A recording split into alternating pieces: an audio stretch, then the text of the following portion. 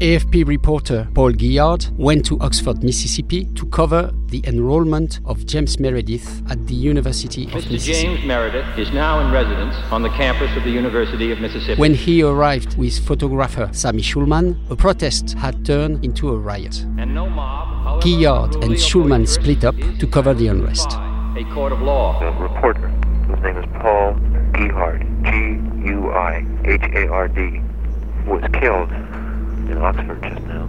Shot in the back from a foot away. Who killed Paul Guillard? Second and final episode. Beneath the Mississippi moon, somebody better investigate soon. His body was found by students who were going back to their dormitories. Kathleen Wickham. He was pronounced dead at the local hospital. One of the students told me, at first I didn't know he was dead or murdered. There was no blood on his jacket. He had on a heavy tweed coat, and if you can just imagine, the blood would not have necessarily soaked out. But they gathered a blanket from one of the dormitories and covered him. The one student who knew how to do CPR tried to revive him without any success. Reporters were trying to fly below the radar. Hank Klibanoff. Trying to be less visible. If they had cameras, they were instant targets. When a television station from Dallas, I believe, sent a camera truck onto campus, the truck was overturned, and one reporter barely got out with his life, Ed Yoder. It is true that Paul Guillard was very eye-catching. He was a husky guy. He had a red beard and red hair. Again, the night of the riots, my contention is that most of the troublemakers were outsiders. They were not the Ole Miss students. Sidna Brower. I had opened up the journalism building, which was right at that time at the entrance to the university, so that reporters and photographers could use our phones and desk in the dark room. And one time I went to the door, and there was a fairly young boy and I guess his father, who were obviously very angry and said, we're going to kill him. And I thought, maybe I'd better lock the door if this is the type of folks that are coming into the campus.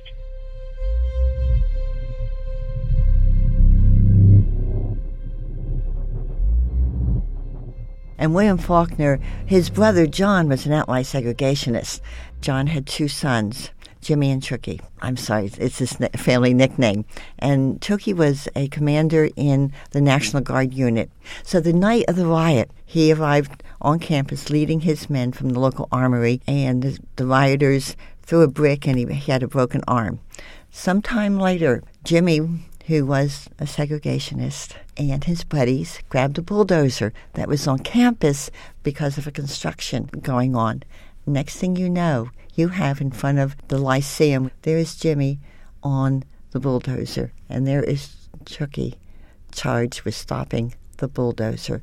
And it comes right out of a Faulkner book, Brother versus Brother, Civil War versus Civil War. Given the circumstance there that night, it's phenomenal that only two people were killed, Paul Guillard and another guy who just happened to come to campus to take a look at what was going on, Ray Gunter, and those were the only two who were killed. If you were caught in the middle of all this, I'm sure it looked like the world was coming to an end. I have talked to many students from that time, but actually we do know that as the night got darker and later, they were coming from out of state and out of town because there had been calls out on the radio to defend Ole Miss.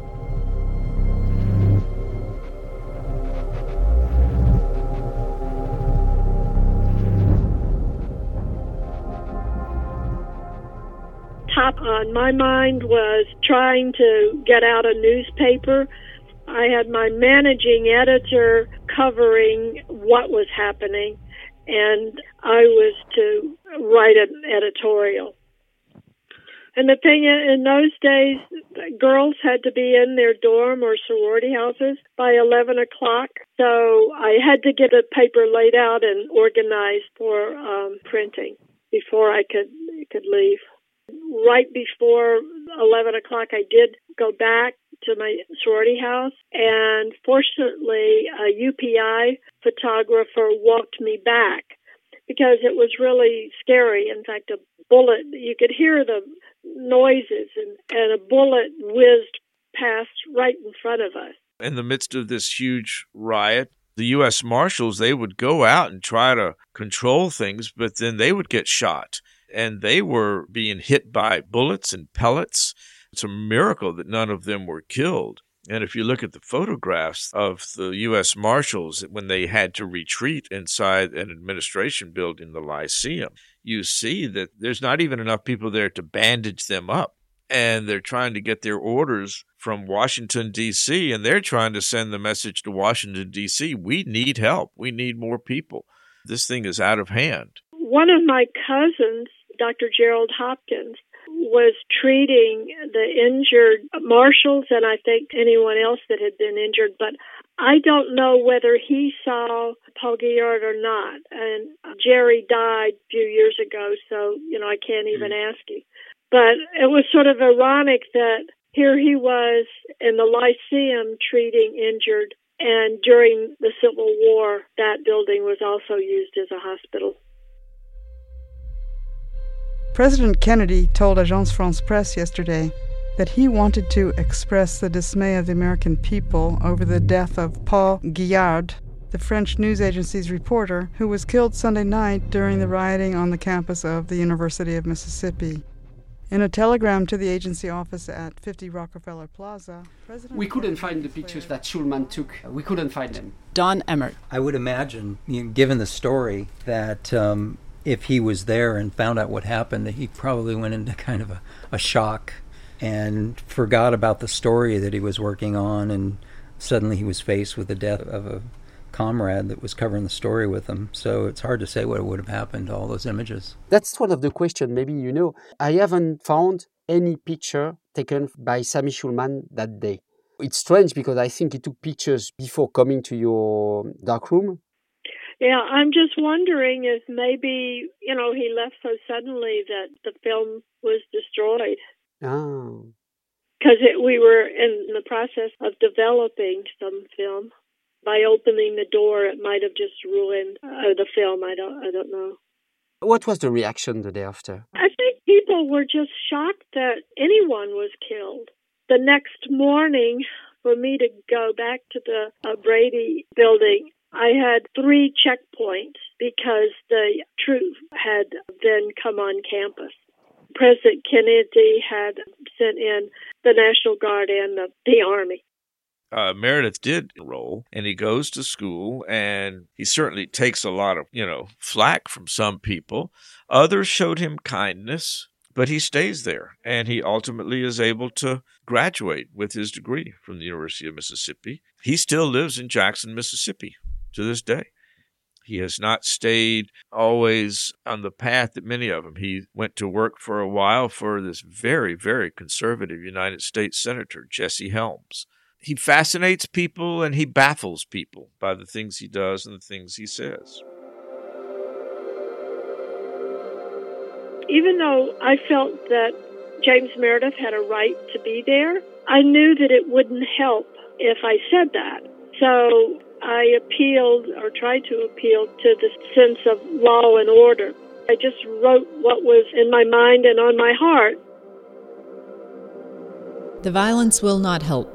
The Mississippian, October 1st, 1962, by Sidney Brower. This is an appeal to the entire student body and to anyone concerned with the present situation. Not only do the students chance forfeiting their education by participating in riots, but they're bringing dishonor and shame to the university and the state of Mississippi. When students hurled rocks, bottles, and eggs, the federal marshals were forced to resort to tear gas to back off the crowds. When outsiders show their objections in the form of violence, they're seriously injuring the students in their attempt to continue their education. As a student, I beg you to return to your homes.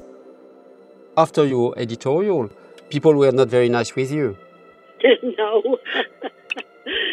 No. I had one guy that would follow me around campus hurling insults and, claiming I was being paid by the NAACP or I had a couple of sorority sisters who had a room at the top of the front stairs, and one of them would spit on me if I came up. And I soon decided that it was better to just go up the back stairs and avoid that way to my room. Years later, one of the girls did apologize to me, and I'm afraid I wasn't very gracious. I said, "You're about 50 years too late." The Civil War was fought over 100 years ago over almost the same issues, and the United States of America prevailed. The federal government is once again showing its strength and power to uphold the laws of our country. No matter what your convictions, you should follow the advice of Governor Ross Barnett by not taking any action for violence. Blood has already been shed and will continue to flow unless people realize the seriousness of this situation. Whatever your beliefs, you are a citizen of the United States of America and of the state of Mississippi, and should preserve peace and harmony of both governments.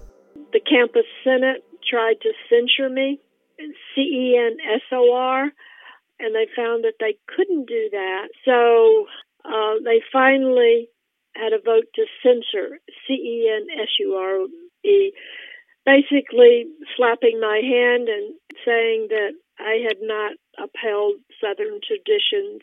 And unfortunately, it just once again gave the university a bad name. I got a lot of very nice national publicity and recognition for that. What did they mean by Southern traditions? That's what I questioned. Because, as I said, basically my editorials appealing to law and order, it was that I had failed in a time of grave crisis to represent and uphold the rights of her fellow students. 3 months after Meredith had been admitted to Ole Miss, Bob Dylan released his second album called The Freewheeling. The cover showed Dylan walking arm in arm with his muse, Susie Rotolo, on a New York street. Blowing in the Wind was the first track on side A and eventually became the hit of the album. Another track on side B was called Oxfordtown and recalled the events of September 30, 1962 at Ole Miss. The last sentence of the song was, "Two men die beneath the Mississippi moon, somebody better investigate soon." Guillard was one of the men. The investigation didn't go anywhere. The local law enforcement people took it to what we call a grand jury that investigates crimes. And they basically said, well, if the federal government had not tried to put James Meredith on campus that night, there wouldn't have been a riot and he wouldn't have been killed. So, well, what are you talking about? There's no problem here. It's all the federal government's fault setting up a scene that someone could have gotten killed. And then nothing happened.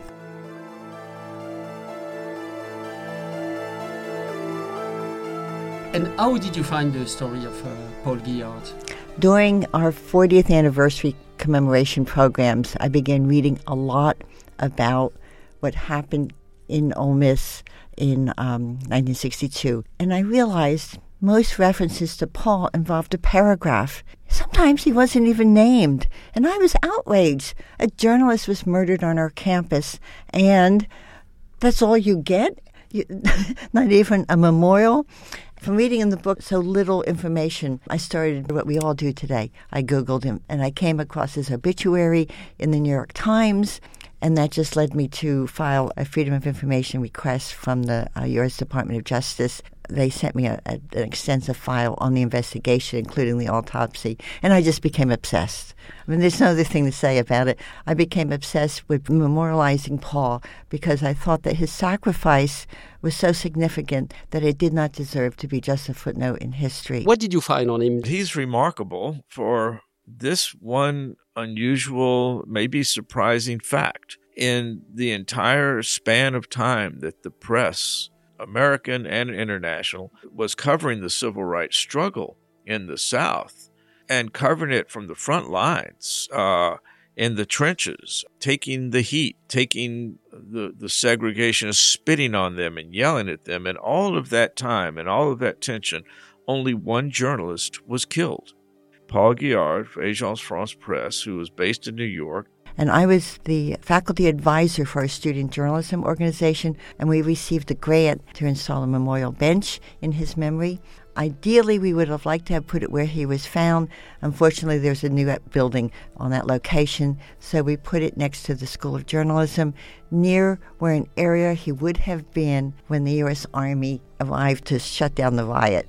And then the following year, the Society of Professional Journalists named the University of Mississippi campus a National Historic Site in Journalism in honor of Paul and the 300 other reporters who covered the riot. In 2009, you were invited to deliver the speech for the inauguration of that bench. And during that speech, you made a call to people to talk about what happened that night and try to find the one who killed Paul Guillard. Is that correct? I did. As I was writing my speech, I was thinking, there's somebody out there. Somebody out there who knows what happened, who knows who was there, who saw it, maybe who did it, or who knows somebody who was there. And that really, I'd be remiss not to address them directly without any idea that anyone would know or hear. But my ad manager and we set up a scholarship in Guillard's name. And unfortunately, we've never been able to find out what happened to that money. I know a few years after Guillard died, I had questioned someone in the administration, and their comment was, what does it matter? He was a communist. And, I said, but he was killed, and we set up this scholarship, but I was never able to find out what happened to the money. And I did say to the killer, I said, tell us what happened. Tell us what you said, what he said, what you did, what he did. Tell us why you did it. Tell us how it felt. Then tell us who you are. Tell us your story. What led you to be there that night? And what have you been doing since? Have you wrestled with the memory of your act every day, or just when you read about gatherings that memorialize the events here? How does this act fit in with your life? Was this just another in a series of criminal acts in your life, or was it an example of a high-flying burst of idiocy? And that's a quote from the newspaper. And what happened? And I have to say that to this day, no one has. And that was 10 years ago I gave the speech. But Jerry Mitchell, the reporter for the Jackson Clarion-Ledger, became the #1 leading civil rights cold case investigative reporter in the country. And he brought many of these bad cases to justice after all these years. And after I gave my speech the next day or later that day, he called me and says, you're not going to believe this. He says, I've gotten a call from somebody. He's a fellow who lived near the Oxford campus back in 1962 in the aftermath of all this. Sometime within a few days or maybe a couple of Civil weeks Rights after Division, the Oldest notice to Riot, close file, Van date Gogh 7/16/2011. Investigation related to gun possibly used during the riot. A second lead involved a news story from the Clarion-Ledger in April 2009. In the story, author and journalist Hank Klebanov encouraged anyone with information on Guillard's death to come forward. After reading the story, contacted the newspaper.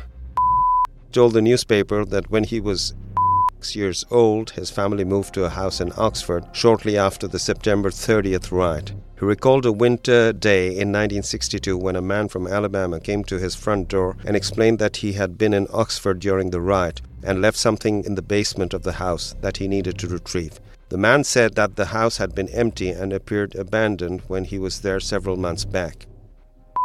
Allowed the man to enter the basement and watched as the man retrieved a handgun wrapped in a cloth from inside of the furnace pipe. The man actually dropped the gun and joked about it not going off.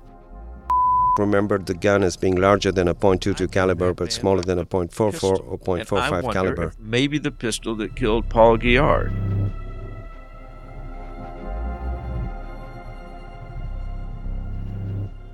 What did people in Oxford say on the case? My colleagues were fascinated because they didn't know this story either. And as I began to expand my research, I had come across a lot of information about the reporters. The research that I also found had to do with the U.S. Marshal's files that nobody else had touched since they had been put in storage. And so I realized from reading all the other reporters' stories from interviews that the reporters were beaten. The broadcast equipment was thrown to the ground. You have to remember back in 1962, a broadcast reporter didn't just have a little camera. He had a sound man, he had a light man, he had a cameraman. There were 4 people. And as soon as you turned on those lights, the crowd came after them. And in your book, you found some of them? We decided to focus on just 12 photographers, reporters, and magazine writers who all had different perspectives, including the fact that the African-American reporters were not allowed on campus for their own safety. And then you had also, you were nominated for the Pulitzer Prize? Yes, for my editorials. I prayed that I wouldn't get it because I thought, here I am, 21 years old, and where do I go from here if I have a Pulitzer Prize? But then 40 years later, I was commended for the outstanding journalistic courage. It was a very emotional time, and I guess a way that I felt like I could finally forgive what had happened and what people did to me. I wouldn't say that Paul Guillard was forgotten. It takes the South a long time to pay tribute to those who were courageous in civil rights. I will say that the University of Mississippi, more than any other Southern university, has paid its proper respects to James Meredith. And now I'm glad to see that the University of Mississippi has paid tribute to Paul Guillard as well.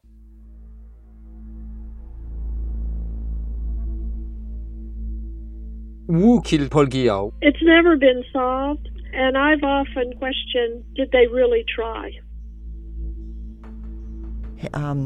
Paul's brother Alan said that Paul would have carried a small camera. He probably observed members of the Ku Klux Klan unloading guns as part of the riot. He may have taken a photograph. Is there a camera out there with film from 1962? No investigative reporter wouldn't entertain that possibility.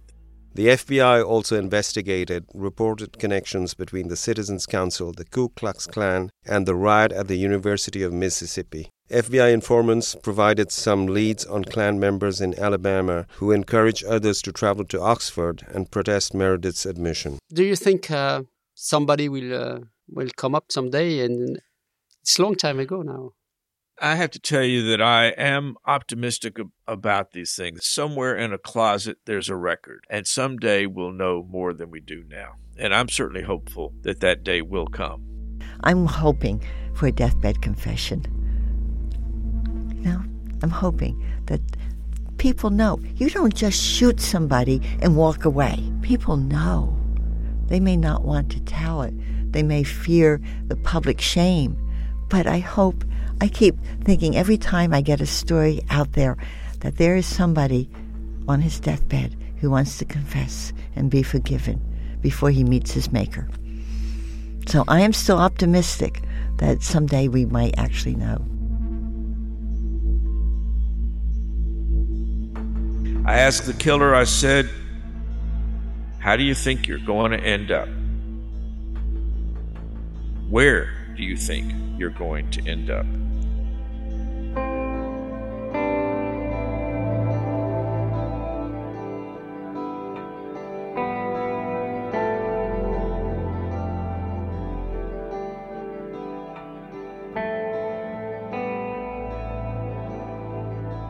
This was Beneath the Mississippi Moon, Somebody Better Investigate Soon, the second and final episode of Who Killed Paul Guillard podcast, with Kathleen Wickham, Hank Klibanoff, Sidna Brower, and Don Emmert. At Agence France Presse in Paris, graphic design and illustrations by AFP's interactive team, Fred Bourget and David Laurie. File pictures by Cecile Cadell, text editing by Jana Dlugi. Who Killed Paul Guillard was produced by Laurent Kalfala.